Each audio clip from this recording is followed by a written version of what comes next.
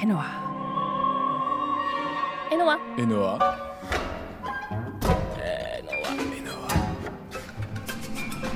Enoa. Music is like the thing in between me and the world. I don't really know how else to express it, but it's the thing which helps me to understand and process everything that I experience in life.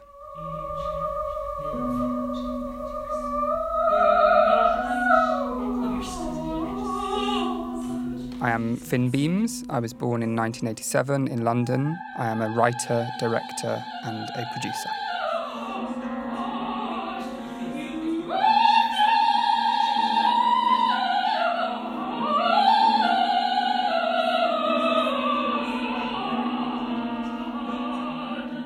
Hello, Finn Beams. Hi. Who are you? Wow, that's a big question. I guess in this context, I'm an artist, but I feel like it's really important to remember that you're all sorts of different things in all sorts of different places. So I would hesitate to say that I am totally one thing and not another at any given time. But in my capacity here, speaking right now, I think I'm an artist. What led you to opera creation? Really, it was just meeting a composer at university who is still a very close friend of mine. We met and we wanted to make something, and I was into writing text and theatre, and she was into making music, so opera just felt like the natural meeting point for us. And I think I had watched only one opera up until that point, so it was a fairly new form for me. But it was exciting because it felt like there was, at the same time, there were so many rules, but so much space in which you could play. And I suppose that means so many rules that you could learn and then break. So it felt like a really active, exciting playground for all sorts of forms of expression. And I think actually up until that point, I had always thought of music as theatre in some way, or listening to music had always been a dramatic experience for me. So opera also felt like a natural progression in terms of fully realising the theatre which I think lives in music.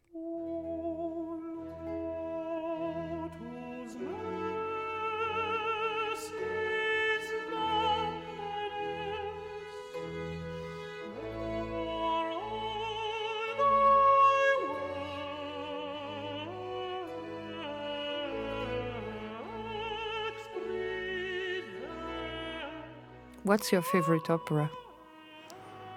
Wow, I really don't know. I think I can't answer that question without adding to it, what's your favourite production of an opera?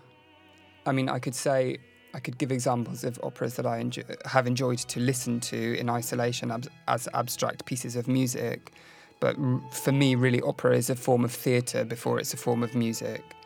So, favourite operas, well, Saul by Handel is an oratorio, but it was staged by Barry Kosky, which was just incredible. But I'm sure I wouldn't have had the same response if I had just listened to a recording of that piece, or if I had seen another production, I might tell you that it was the worst thing I'd ever seen. Generally speaking, I really love Baroque opera and opera from the late 20th century onwards. I think Nixon in China is incredible. I think Lulu is incredible.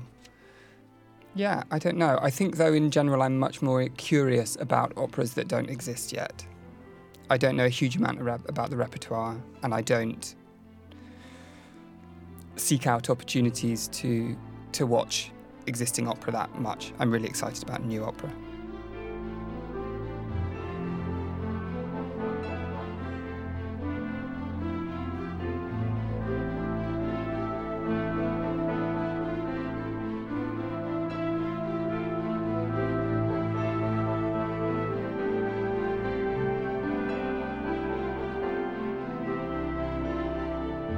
Opera is a form of theatre, I think, really, where music is one of the fundamental languages of expression, and where song is one of the fundamental languages. And beyond that, I don't know. I feel like the reason that it's difficult to know is not because opera is difficult, actually. It's because opera culture is really difficult. And opera culture tries to maintain so many rules about etiquette and decorum and the correct kind of intellectual response, which is tied up with loads of really problematic socio-historical, political issues. So for me, really, opera is just a form of theatre where music and song are really active.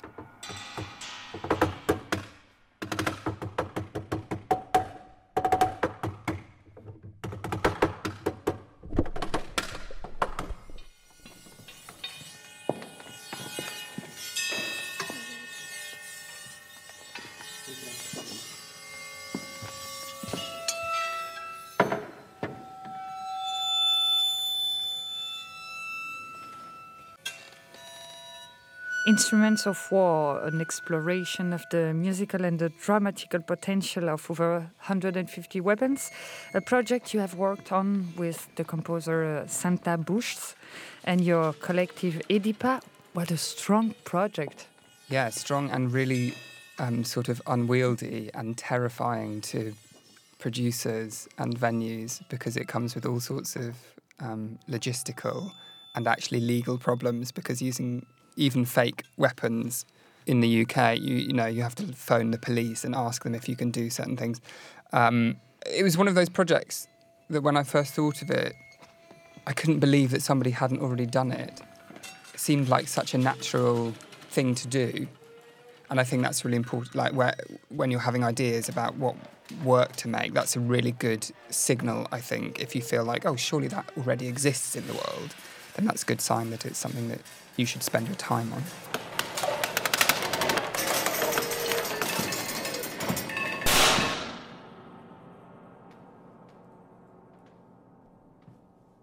I think subjects for opera should be things which are complex, actually, and which require music for us to connect with them and understand them.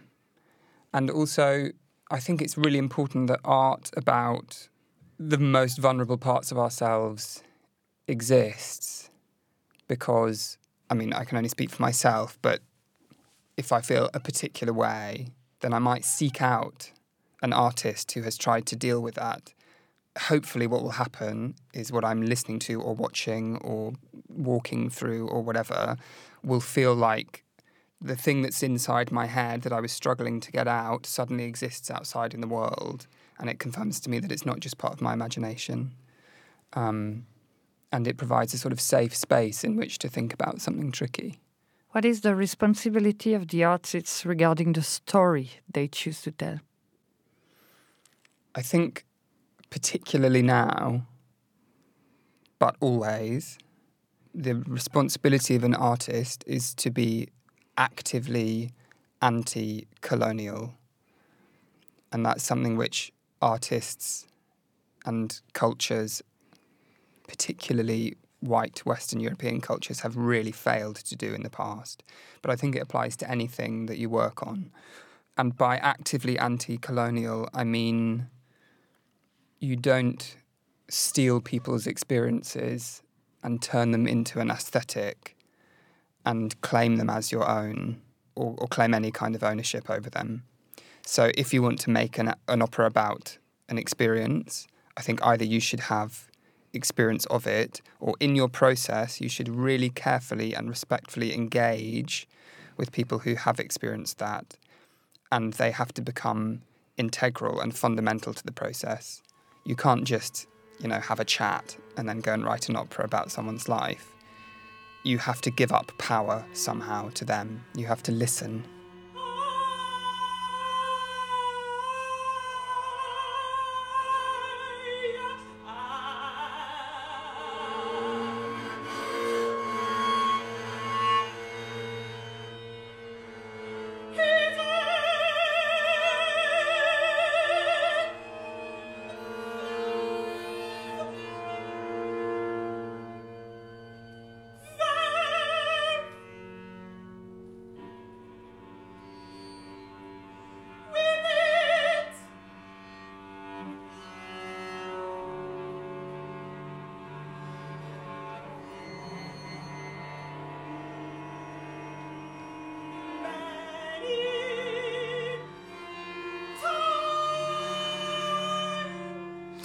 This is the new opera entitled Speak Red by Santa Bušs. You've brought the libretto. Its premiere will take place in 2021. What's the story of this opera?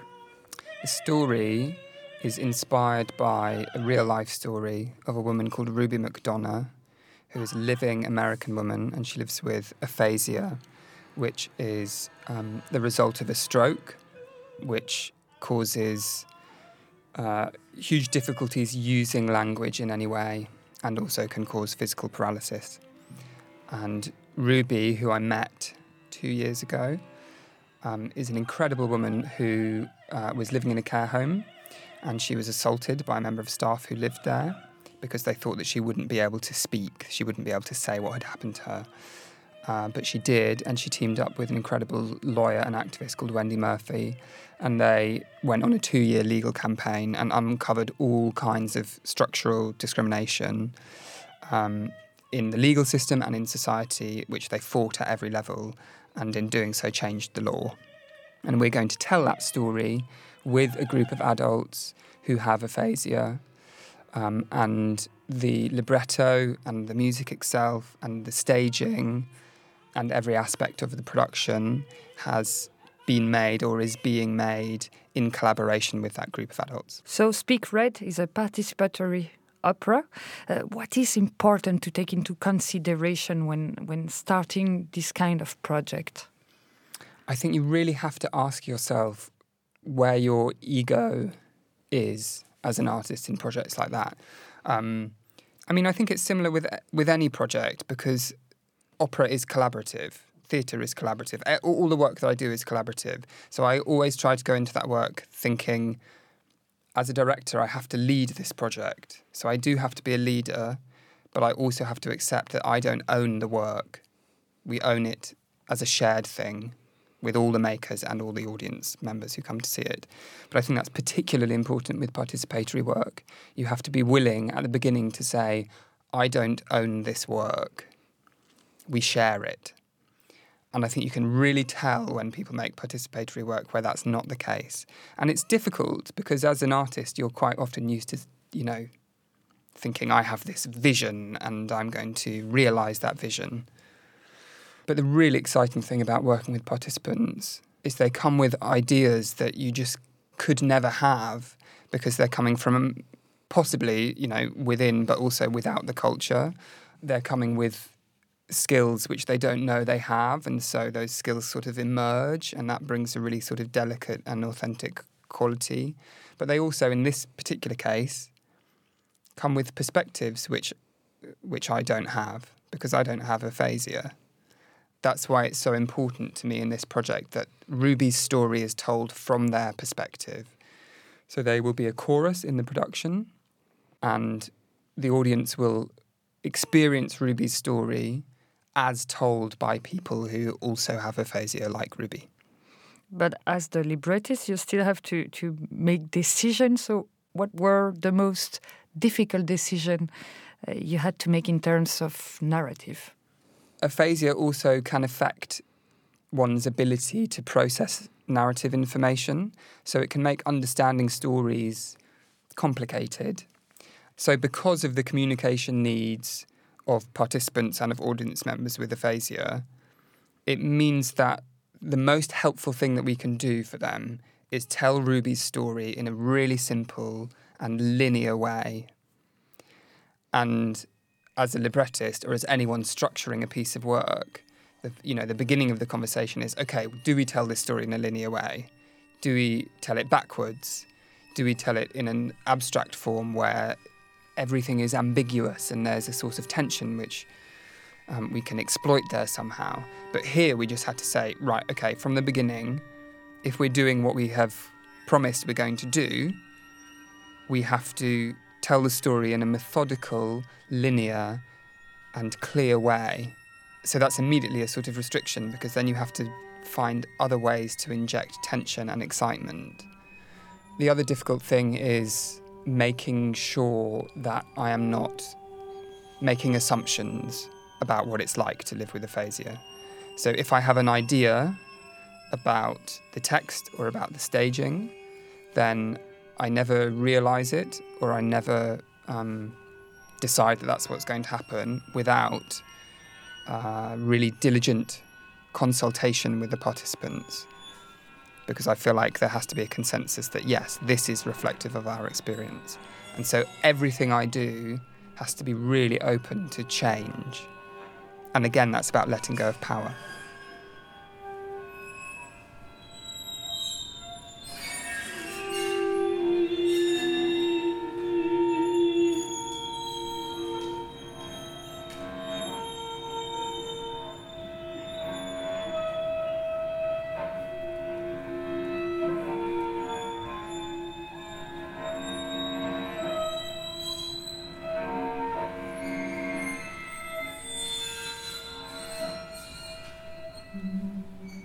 This opera, this project is supported by enoa network.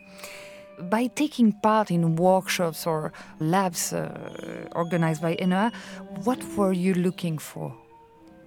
I suppose we were looking to understand what the central creative gesture of the piece is. It's about trying to discover what the idea is fundamentally and making sure that that idea is exciting enough to occupy you for a period of years. I think that's really important with opera. It takes such a long time to make that your ideas have to be good enough and interesting enough to hold your attention. And so those discoveries can be musical, I think they can be dramaturgical. I think also really important in this project, it was discoveries about how the participatory process was going to work, what we needed to offer people, what we needed to be learning in order to make sure that we could offer people what they needed. Yeah.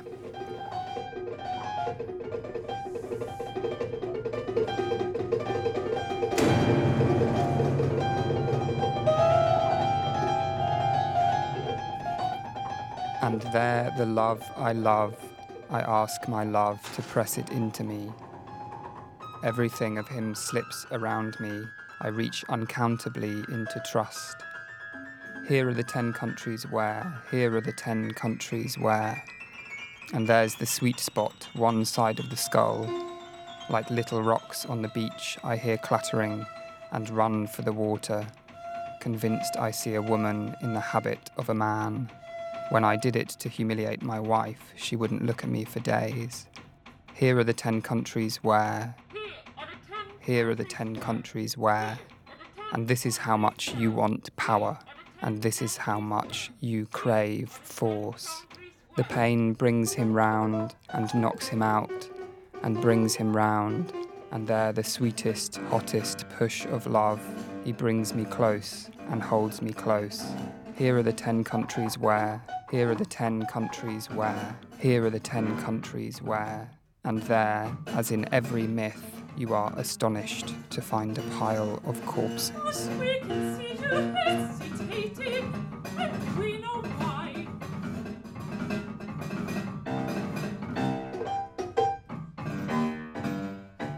Do you feel you had to deconstruct some of your preconceptions during these workshops? Yes, I think so. One of the things that's incredible about enoa as a network is that it's across lots of different countries and it's across lots of different cultures. And exploring a project like this in different cultures means that the central participatory element has very different rules and expectations in each different culture. And I think there's always, again, just returning to that thing about how willing are you to give up power. There are constant discoveries there because it sort of creeps up on you because it's easy to settle into thinking that your vision is sort of steadily moving into one direction, but you have to be willing for it to totally change at any second.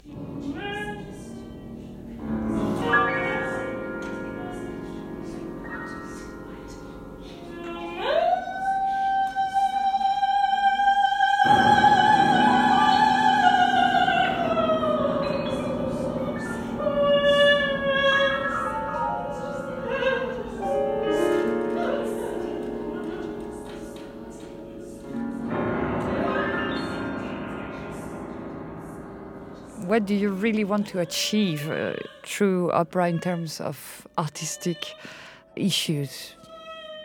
for me, the most important thing every time is just that somebody is moved by the work. And I really believe that the best way to engage people is through emotion.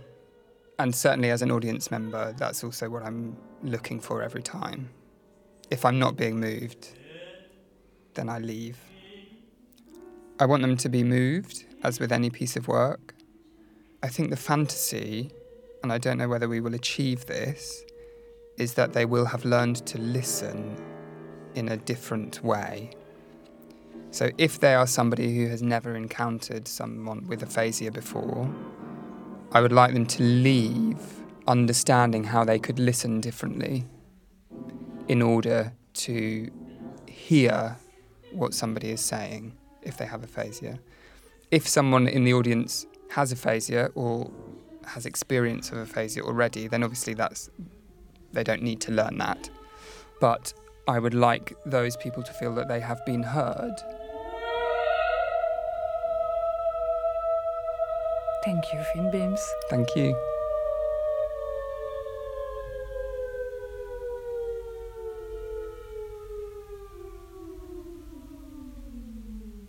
A podcast by Enoa, developed with the support of the Creative Europe program of the European Union.